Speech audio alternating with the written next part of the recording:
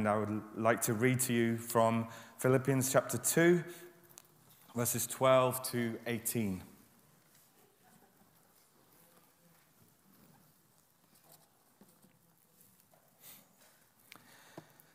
Therefore, my dear friends, as you have always obeyed, not only in my presence, but now much more in my absence, continue to work out your salvation with fear and trembling. For it is God who works in you to will and to act according to his good purpose. Do everything without complaining or arguing, so that you may become blameless and pure, children of God, without fault in a crooked and depraved generation, in which you shine like stars in the universe, as you hold out the word of life, in order that I may boast on the day of Christ that I did not run or labor for nothing. But even if I am being poured out like a drink offering on the sacrifice and service coming from your faith, I am glad and rejoice with all of you. So you too should be glad and rejoice with me.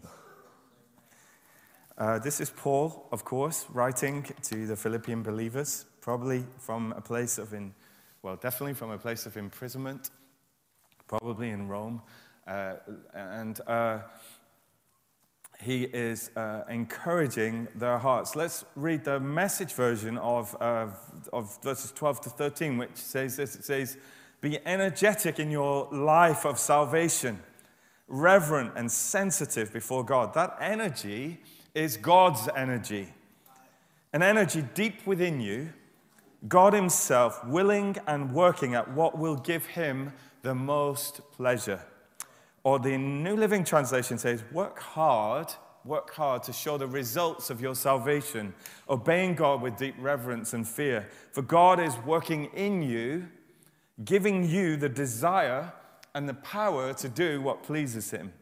Or the New Century Version says, God is working in you to help you to want to do and to be able to do what pleases him. God is working in you to help you to want to do and to be able to do what pleases him. I think I read this week that we're coming up to a 2-year anniversary of locking down of this last couple of years of pandemic. And I think it was 2 years ago, pretty much this week, that it all kicked off. Remember, we were here in church and we were announcing a roof fund, and we were reading the signs, and then from 1 week to the next, that was it. Everything was shut down, and we've been through the 2 years that we've been through, and all of the other things that have been referenced this morning. And there is a sense, if you like, of weariness, of tiredness, after coming out of this whole period of time. I was saying to someone the other day, or the other month actually, but yeah, I was saying to Jenny, have you seen it? Because I've lost it. She said, "What have you lost?" I said, "My mojo. I have lost it." And I think many of us felt like that we've just, lost that sense of energy and strength and power and drive. Feel tired and weary. And I think as we talked to some of our small group leaders, I think there was a sense of tiredness and weariness of the season that we've been in. And this passage, and what we've been singing about this morning, about the resurrection power of Jesus Christ that works in us, and this passage that Paul is talking about, that it is God who works in us to give us even the desire and the power to do what pleases him. You can only work out what God works in. And that's what Paul is saying. Work out your salvation that God works in. You can only work it out if God works it in.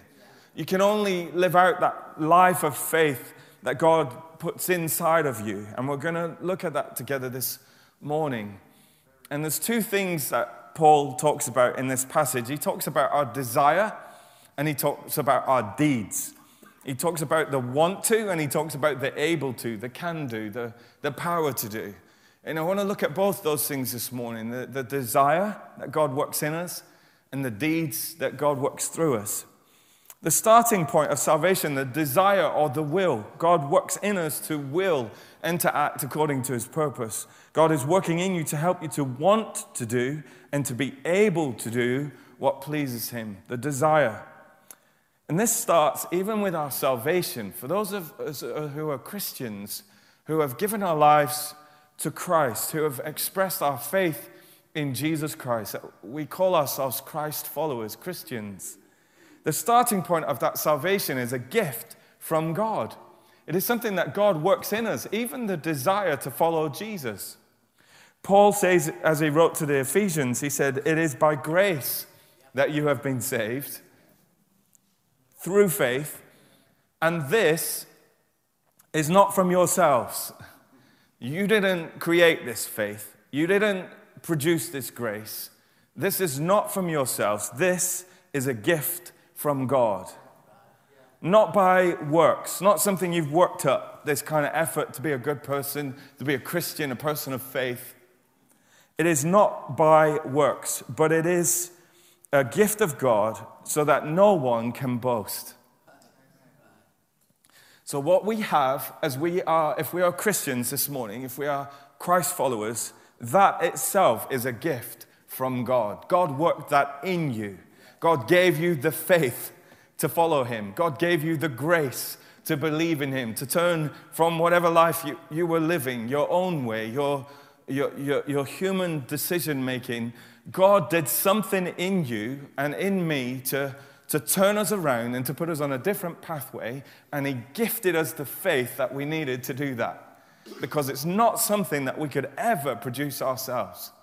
It's not that we pulled ourselves up by our bootlaces, or that we tried harder to be good people, or that we are somehow better people than others around us. But it is that God infused, God gave us, injected us with a moment of faith that was saving faith, that was grace. It was a free gift. I never earned it. I couldn't earn it. I would never be good enough. But Jesus gave it to me and gave it to you as a gift from God. He worked that inside of you, that even the desire to follow you. God gifts faith. And that should encourage us as well for those of our family and friends who don't yet know Jesus, who seem very far from him, who could not be less interested in him, who have said, "I don't want to know him. I don't want to know your God and your faith. It's not for me."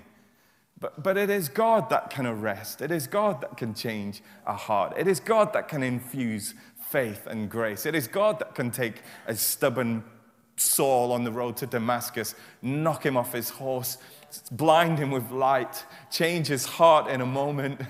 It's that resurrection power that raised Christ from the dead that we've been singing about this morning that can come into somebody's life and bring them to life. We have purchased this last week our church defibrillator. Hallelujah.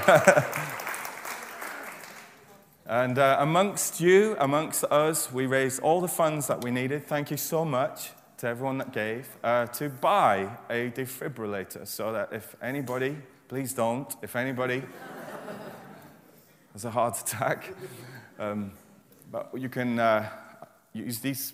Is it a paddle or what? I don't know how it works. Better read the instructions. It won't be me that's doing it, I'm telling you. Somebody, please, quick. Take that paddle, and where there's death, where there's a lack of life, shock that person into life. I think when the Spirit of God comes into somebody's life, they are dead. The Bible makes it quite clear we are spiritually dead. You can't bring yourself to life. You can't bring your friends to life, your daughter, your son. It is the Spirit of God that comes and bang, brings someone to life and infuses them with faith. It's a gift of God, and it's amazing. It is amazing. It's transformative. It's life-changing. It transforms us and changes us, puts on a different route. Saving faith is a gift from God, and it's not something that we can earn, and it's not something that we can produce ourselves. The Holy Spirit works in the heart of a man or a woman to bring a sense of conviction of what they have done wrong, of what it means to be made right with God. even a sense of judgment. It's not so much that you choose God, but that God chooses you. It's not so much that you love God, it's that God loves you. It's not so much that you pursue God, God pursues you. Grace and favor, the faith to believe, gifted to you, not earned, not contrived, not brought about by your religious contortions or efforts or strainings to be a better person or to come to God. When anyone comes to a saving knowledge of Jesus, you can be sure that that the Holy Spirit has been active in that person's life, bringing and gifting saving faith. And it's always a beautiful thing to see. And it's why we are here. It's why we exist. It's to introduce people to Jesus, to tell them about him, and to bring them to faith, to make disciples and followers of Jesus Christ, wholehearted followers of Jesus Christ. And when someone or anyone comes to that knowledge, it is a work of God, a gift of God, a grace of God, the work of the Holy Spirit. God working in. That's how it starts. That's how it started with me. That's how it started with you. That's how it will start with many other people. And as Christ followers, this work of God that starts at that moment of faith continues by the Spirit of God, affecting our desires and our passions. God is working in us. And the Greek word there is energeo, energy. Energeo. God is working in us to give us the desire, even the desire to do what pleases him. And around our desires, there's the work of God here has been described in different ways. First of all, as Bill Hybels used to say, he used the phrase holy discontent, where he talked about a desire in us where we see something and we think, why does nobody do something about that? There's a desire in us. Some of us have been deeply moved by the refugee crisis and by the Ukrainian conflict. I've had people emailing me, can we do something? We want to open up our homes. We want to let people in. We want people to stay with us. There's a discontent. Somebody's got to do something. And as we look around us and in the life flow of the church, depending on what God puts inside of you, those desires, sometimes it comes out in a form of discontent, a sense of impatience. Why the heck does nobody do something about this? And maybe it's because God's putting that desire in you. Maybe the Holy Spirit is tapping you on the shoulder.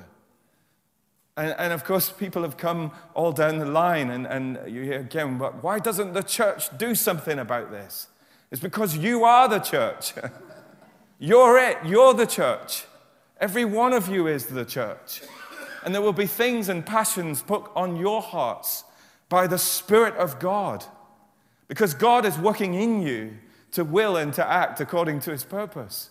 God's putting the desire in your heart, and sometimes it will flow through the channel of frustration. And some of you are so good at certain things. Some of you are so gifted at hospitality. And God has put that desire inside of your heart to be hospitable, to open up your home, to create a safe space, to create a place of hospitality. For some of you, God has put inside of you a love of order and administration. And you think, why is this so badly organized? If somebody would just make a list.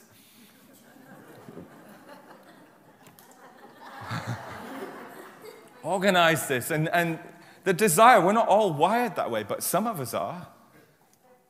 And the desire to share our faith, the desire to please God, the desire to serve the body of Christ, the desire to give money or finances or talents, or the desire to be used by God in the gifts of the Holy Spirit. These are all things that are worked inside of us by the Spirit of God. Because God works in us to even give us the want to. Without God, we don't even have the want to. And so sometimes we contort ourselves because we think, I don't want to. I've lost it. I've lost my mojo. I'm weary. I'm tired. I don't want to. I don't want to. I don't want to. I don't want to go to church. I don't want to do this. I don't even want to. I don't even have the desire. But it is God. God will come with his Holy Spirit defibrillator and shock your heart to life. Give you the desire again. And this is what the Bible's really clear about this across the board with all of these gifts and all of these outworkings of the Spirit of God. You know, Paul said as he wrote to the Corinthians, 1 Corinthians 12, he said there are different kinds of spiritual gifts. But the same Spirit is the source of them all. There are different kinds of service. We're all different. We all serve in different ways. But we serve the same Lord, and God works in different ways. But it is the same God who does the work in all of us. It's the same God. It's God the Spirit. And of course, these are not the only desires that we have. We have other desires, of course we do. We have darker desires and wrong desires. And Paul said to the Romans, he said, those who live according to the flesh have their mind set on what the flesh desires, but those who live in accordance with the Spirit have their mind set on what the Spirit desires. This is where working out what God works in becomes important. It is the Spirit that works in us. It is the Spirit that gives us gifts. It is the Spirit that gives us the want to. And so we can pray the scripture. We could pray this scripture. Be energetic in your life of salvation. Whatever your name is. Just pray this over me, Jeff. Be energetic in your life of salvation. Be reverent and sensitive before me. That energy, that energeo, that energy is my energy, God says. An energy deep within you. I, myself, am willing and working at what will give me the most pleasure. I am working in you to help you to want to do and to be able to do what pleases me. How about that? Like a nuclear core inside of you.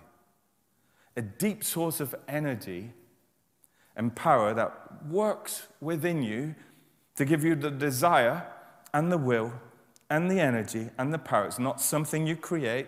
It's not something that you're going to produce in yourself. It's not something that you're trying to generate yourself. It is God's energy. God is the source of that energy. And God puts it inside of you. His energeo. It's God's power, and we've been singing about it this morning. It's God's will and it's God's desire burning deep within you. Let's read a couple of passages from Ephesians 3:16 and 17. This is what Paul says to those believers. I pray that out of his glorious riches he may strengthen you with power through his Spirit in your inner being, so that Christ may dwell in your hearts through faith. Can you see the correlation? Here, I pray that out of his glorious riches he may strengthen you with power, this energy, this power of God, through his Holy Spirit in your inner being, so that Christ may dwell in your hearts through faith. Or how about Ephesians 1, verses 19 to 20? His incomparably great power for all of us who believe. That power is like the working of his mighty strength, which he exerted in Christ when he raised him from the dead and seated him at his right hand in the heavenly realms. We've just been singing about that power. We've just been singing about that resurrection power, the breath of God that came into Christ's body in the tomb, that breath that changed everything. Paul says that same power is going to be at work in you, from God. And Paul prays for them and asks, and he calls it the incomparably great power for all of us who believe,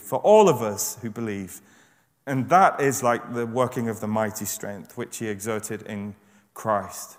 Or how about this old passage that we quote many times, but is so true to this and that reflects again on some of the words that we've been hearing this morning. He gives strength, Isaiah says. He gives strength to the weary. He increases the power of the weak. Even youths grow tired and weary. Young men stumble and fall. Those who hope in the Lord will renew their strength. They will soar on wings like eagles. They will run and not grow weary. They will walk and not be faint. I've done quite a bit of running and growing weary.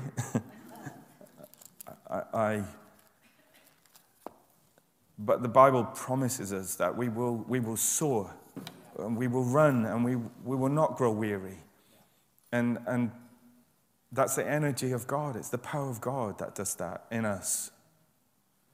And so we might pray, Father, help me to be full of energy, energetic and upbeat in my life of salvation.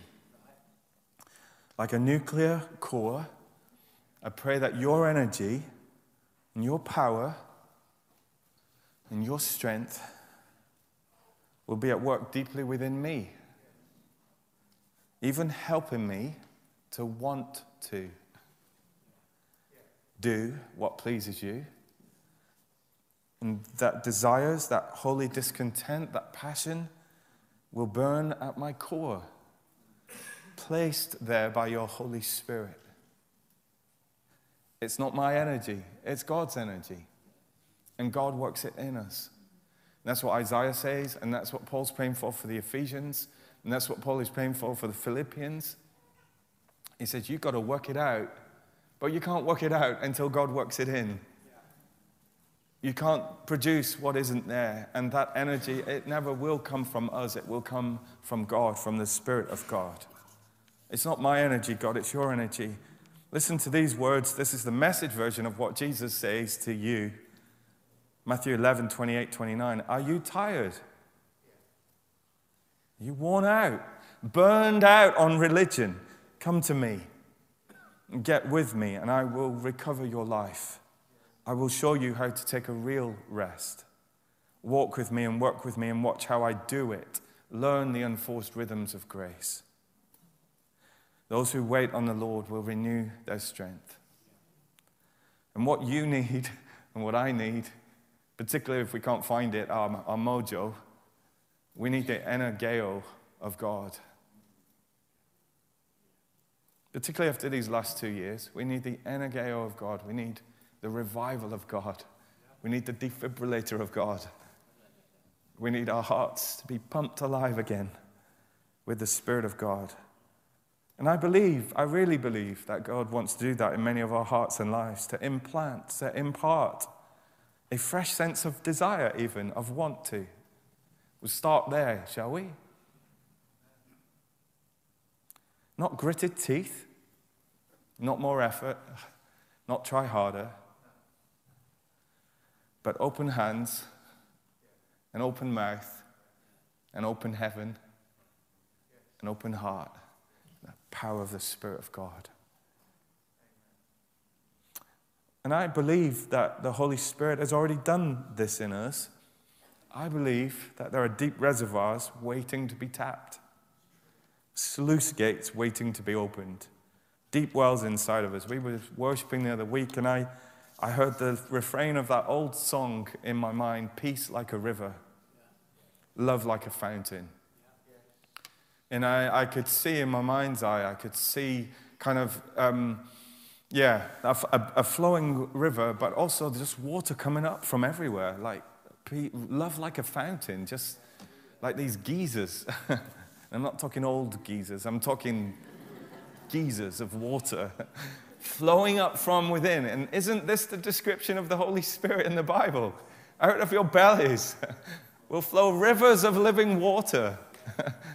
It's not contrived, it's not contorted. It is almost like a gushing forth. And I think there are these reservoirs, I think they're underneath this church actually, just waiting to flow forth. It's the power of God, the power of the Holy Spirit. And it'll come out of us like rivers, peace like a river, love like a fountain. Out of your bellies will flow rivers of living water, the Spirit of God at work in you. So that's the desire bit. That's the desire piece here in Philippians. And that's what Paul says. God's going to work in you to will and to act according to his purpose. He's going to give you the desire And he's going to give you the ability to do what pleases him. So let's move to the second piece, which is the deeds, the actual doing of these things. God is working in you, Paul says, to help you to want to do and to be able to do what pleases him. God is working in you, giving you the desire and the power to do what pleases him. God's energy deep inside of us. Peter writes something very similar in 2 Peter 1 verse 3, where he says, his divine power has given us everything we need for a godly life through our knowledge of him who called us by his own glory and goodness. That's his divine power gives us what we need to live according to his purposes. Paul writes to the Thessalonians in 2 Thessalonians 1:11. He says, we keep on praying for you, asking our God to enable you to live a life worthy of his call. May he give you the power to accomplish all the good things that your faith prompts you to do. May he give you the power to accomplish all the good things that your faith prompts you to do.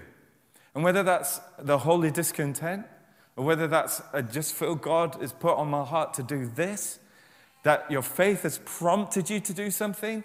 But Paul says, I pray that the Spirit of God will give you the power that you need to take that thought, that dream, that vision, and to earth it and to put it into practice and to make it happen. Because this, if you're like me and you've grown up in church, you've heard many visions, many ideas. But I love the ones that get earthed and lived out and practiced and done. Something glorifying to God about that. And that's what Paul prays. I pray that he will give you the power to accomplish all the good things. So for those of you who've written to me and said, I feel God really stirring my heart to house a refugee, well, may God give you the power to accomplish that desire, that your faith has prompted in you to do that. And may we see in these coming weeks and months, Ukrainian refugees amongst us, worshiping God and housed safely and looked after by God's people. May he give you the power to do something that your faith has prompted you to do, to deliver on that and to carry it through, to be a completer finisher for God. It's really glorifying to him. And this is what we read about in Corinthians.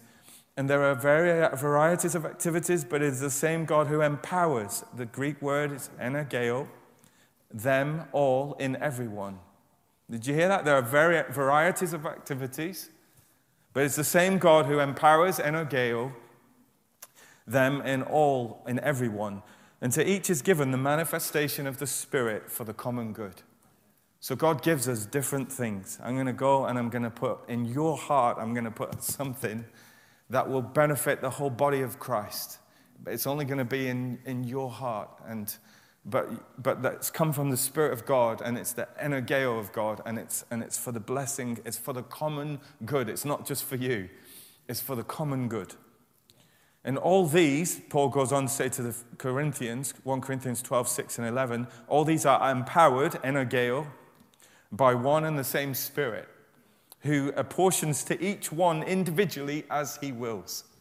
It's not you, it's the Spirit of God that desires the things of God, the things of the Father, puts the desire in you and the ability to do those things, and he does it as he wills. As the Spirit of God moves on a congregation of people, as a body of Christ, all with different giftings, different personalities, different ethnicities, different agings, different skill sets. But those gifted moments of God that are for the common good are given by the Spirit of God and determined by the Spirit of God. And some of you have a desire and an ability to help the marginalized and to show mercy and kindness and to show hospitality. And Paul's lists of giftings of the Spirit of God, which are in 1 Corinthians 12 and Romans 12 and Ephesians 4, they point to the fact that it is God and it is Spirit that works in us, that places the desires and the abilities to do certain things, whether it's administration or teaching or gifts of mercy or prophecy or healings or giving or serving or whatever it is, it's for the common good, and it's the desires and it's the deeds that are worked in us by the Spirit of God. And it's different for every one of us as the Spirit desires and as God chooses. So it is wrong to want to be someone else. You don't want to do that. Or to have someone else's gifts. You have no need to feel inferior. You have no need to be jealous. You have no need to put yourself down or to put someone else on a pedestal. Because your loving Heavenly Father has chosen you before the creation of the world, before it came into existence, to be exactly you. And it's also wrong to try to change others and to make them into something that they are not. Or something or someone you want them to be. Because this gift projection works both ways. Either wanting somebody else's gift or trying to project your gift onto somebody else that doesn't have it. Neither of those things ends up well. Because God is a great lover and respecter of raw material. I've mentioned before, I love the story of Eugene Peterson and his father, the butcher, who worked with, he said, he was a master butcher. He said some of his butchers that worked with my father, Eugene Peterson, said they were hackers. They never respected the raw material. But my father, he said, he respected the raw material, the sinew and the muscle. And Peterson goes on to say whether it is a pork chop or a mahogany plank or a human soul, God is a great respecter of the raw materials, and we must be also to recognize what God has placed in each one of us and not to go against the grain of what God has placed inside each one of us. God is a great lover and respecter of raw materials. And as von Hugel said, there are no dittos among souls. We are unique. We are made in the image of God. And God wants you to be fully you, and only you, and more of you, as He made you to be, by the power and the infilling of the Holy Spirit of God. And the version of you that you become as you are more filled with the Spirit of God will be more and more beautiful as you live out the giftings that God has placed inside of you. It is a beautiful thing to behold. I have 2 children who are very different to each other. Apart from one being a boy and one being a girl, they have different temperaments, they have different abilities, they have different strengths, and they have different weaknesses. They are at their best when they are fully themselves. It is a travesty when we try to be someone that we are not. And it is a travesty when we try to make other people someone that they are not. So let's not do it. Because God's energy and power is deeply at work in you, and it is helping you to want to do what pleases Him. And it is helping you to empower you to be able to do what pleases Him. This is always the starting point. This is always the base. We can only work out what God works in. Everything is a gift, but we have to work it out. So Paul says, continue to work out your salvation with fear and trembling.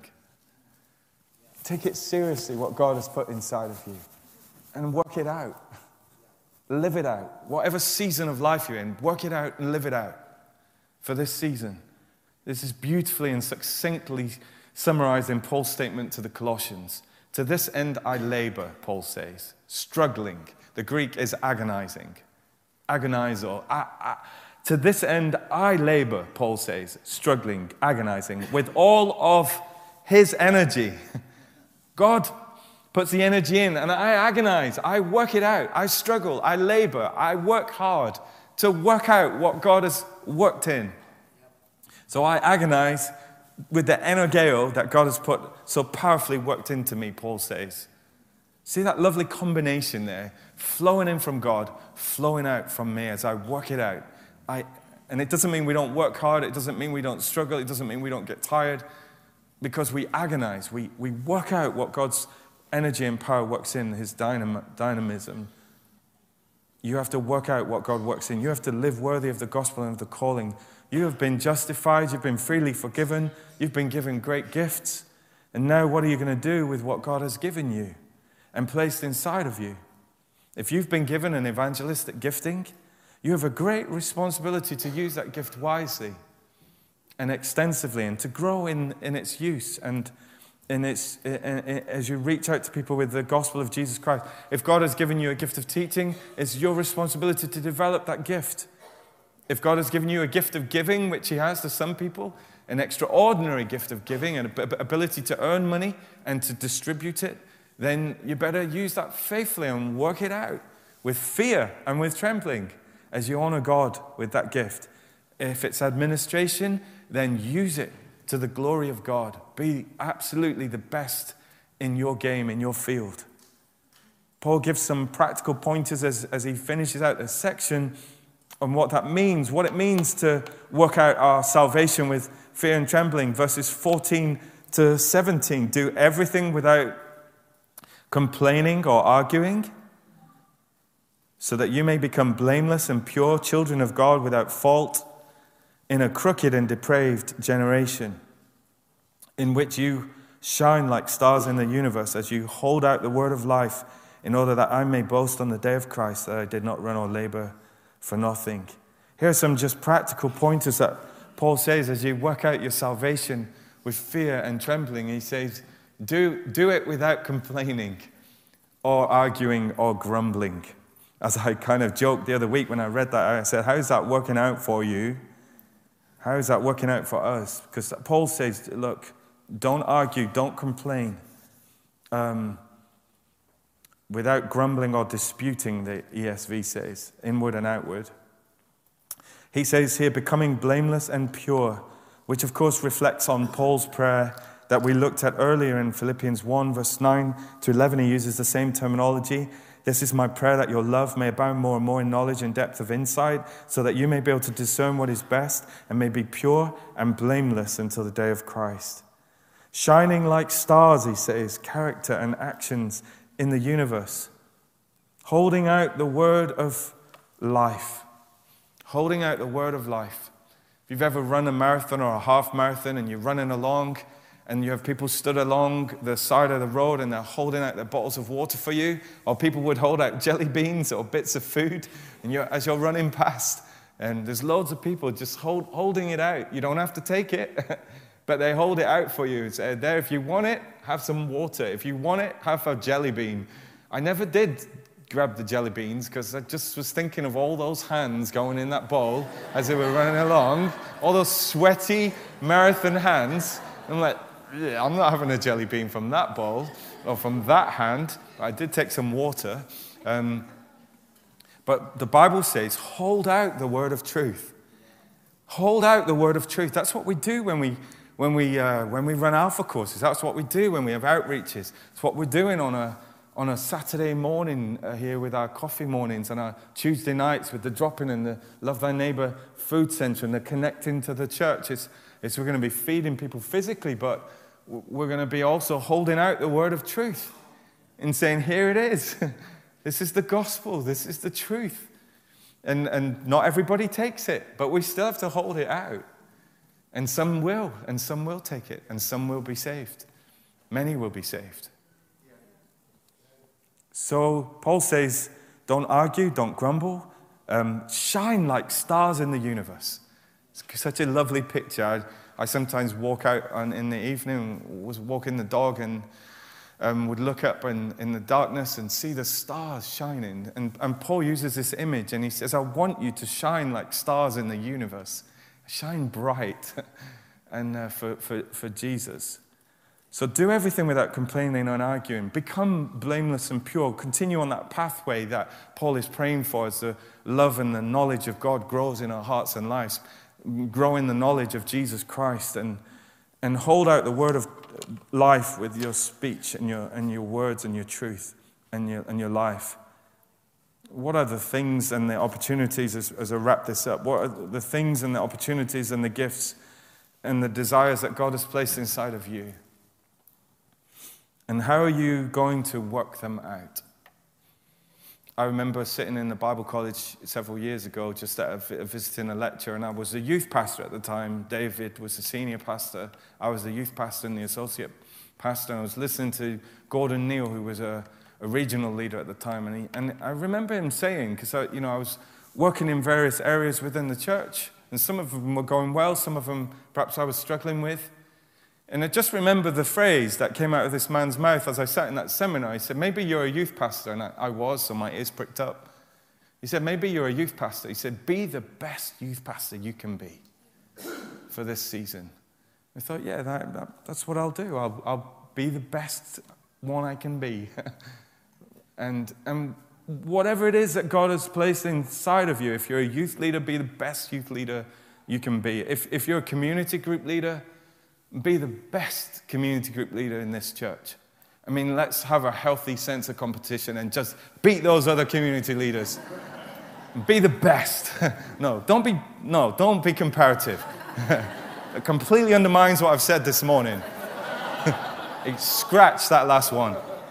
Be the best that you can be, that God's created you to be with your gifting and personality. If you do that, forget the ones down the road. They're no good anyway. If you're a worship leader, yeah. Come on, Andy, raise your game.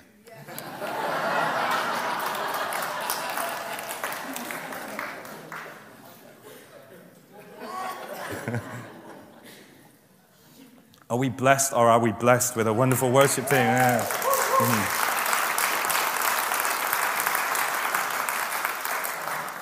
But Andy and the musicians, they carry a responsibility. They've been given a gift that they use beautifully to serve us. But I was talking to Andy the other day. He said, I'm a veteran. I've been doing this for a long time. But that doesn't mean Andy can't get better.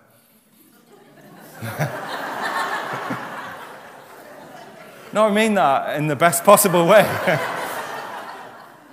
No, because that is a very, very precious gift that God has given to the worship leaders, to the musicians. So hone your skills, sharpen your axe. I'm saying it across the board. It's my responsibility. If I'm a Bible teacher, I've got to become a better Bible teacher. Don't say amen. Whatever we are doing, whatever we are called to do, if we're a young mother with young children, and the kids are at home, and be the best mum you can be for that season.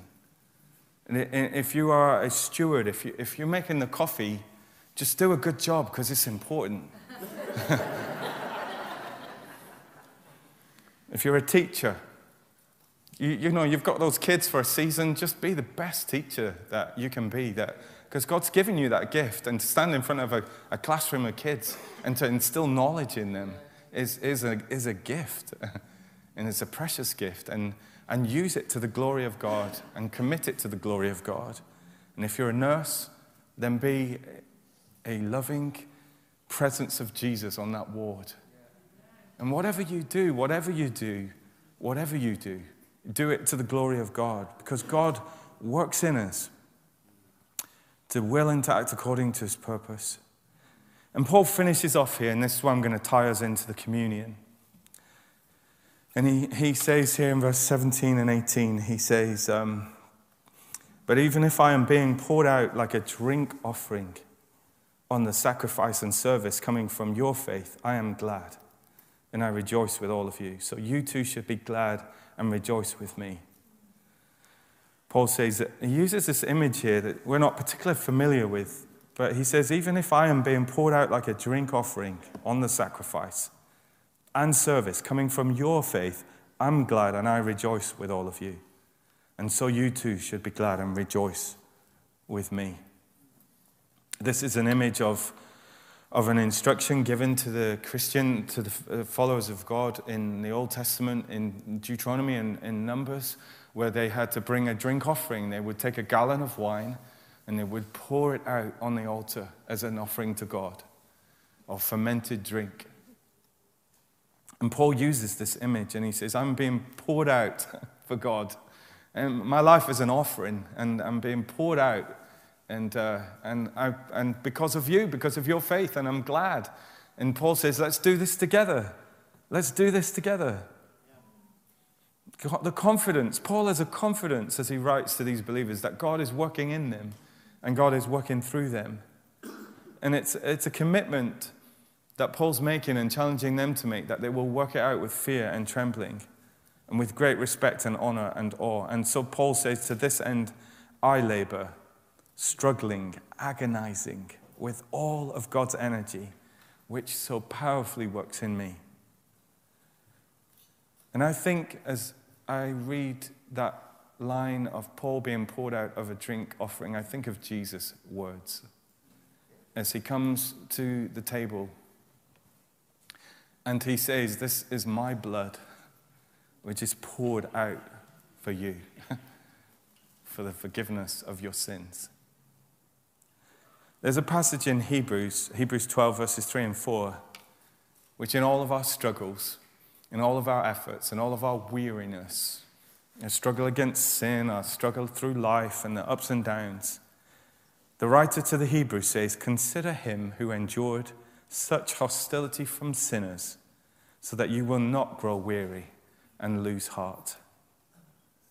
In your struggle against sin, you have not yet resisted to the point of shedding your blood.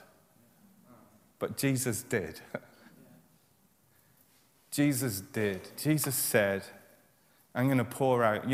Paul's using this imagery. He said, I'm living out my life, and it feels like a drink offering, and it's being poured out. But of course, that takes us so far with our efforts and our working out of our salvation and with fear and with trembling. There is an effort involved. There is an agonizing involved at times. There is a suffering with Christ involved. But there are limits to that. And what the writer to the Hebrews says is that you've not yet resisted in your weariness. In your weariness, you've not yet resisted to the point of shedding blood, because there is one who has. His name is Jesus. And Jesus said, this is my blood, which is poured out for you, for the forgiveness of your sins. So, two things. First of all, in a moment, we're going to break bread together. And I don't know why I keep pointing out that table, because you've all got these little... We're getting rid of these very soon, I promise you. Especially these ones that don't open properly. So I'm going to...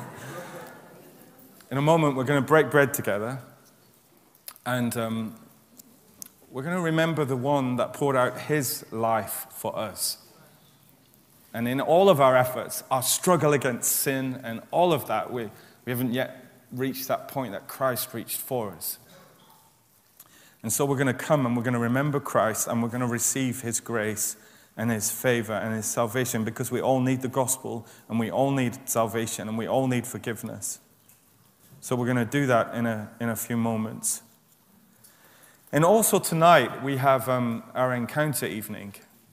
And we're going to be providing a time both to break bread together again, but to minister. And we're going to be providing a space and a time to be filled with the Holy Spirit, and to pray with people to be filled with the Holy Spirit. And I'm thinking of those, I'm going to pray for you this morning as well, of course I am, but of those who are tired and weary of the words that were brought at the beginning of our service, and that need for the infilling of the Spirit, that need for those geysers to rise again, that need for the rivers to flow again. It's not going to be you trying harder. It's going to be God working in you to will and to act according to his purpose. So let's take a few moments now where we come to the Lord's table together. I'm going to give you a few moments of silence, just to say, like we all need to say this morning, Lord, forgive me of my sins. Cleanse me from all unrighteousness. Purify me. Remove my sin from me as far as the east is from the west. I confess my sin before you, and I receive now your forgiveness and your death on the cross. So you do that for a few moments, and then I'll lead us as we break bread together.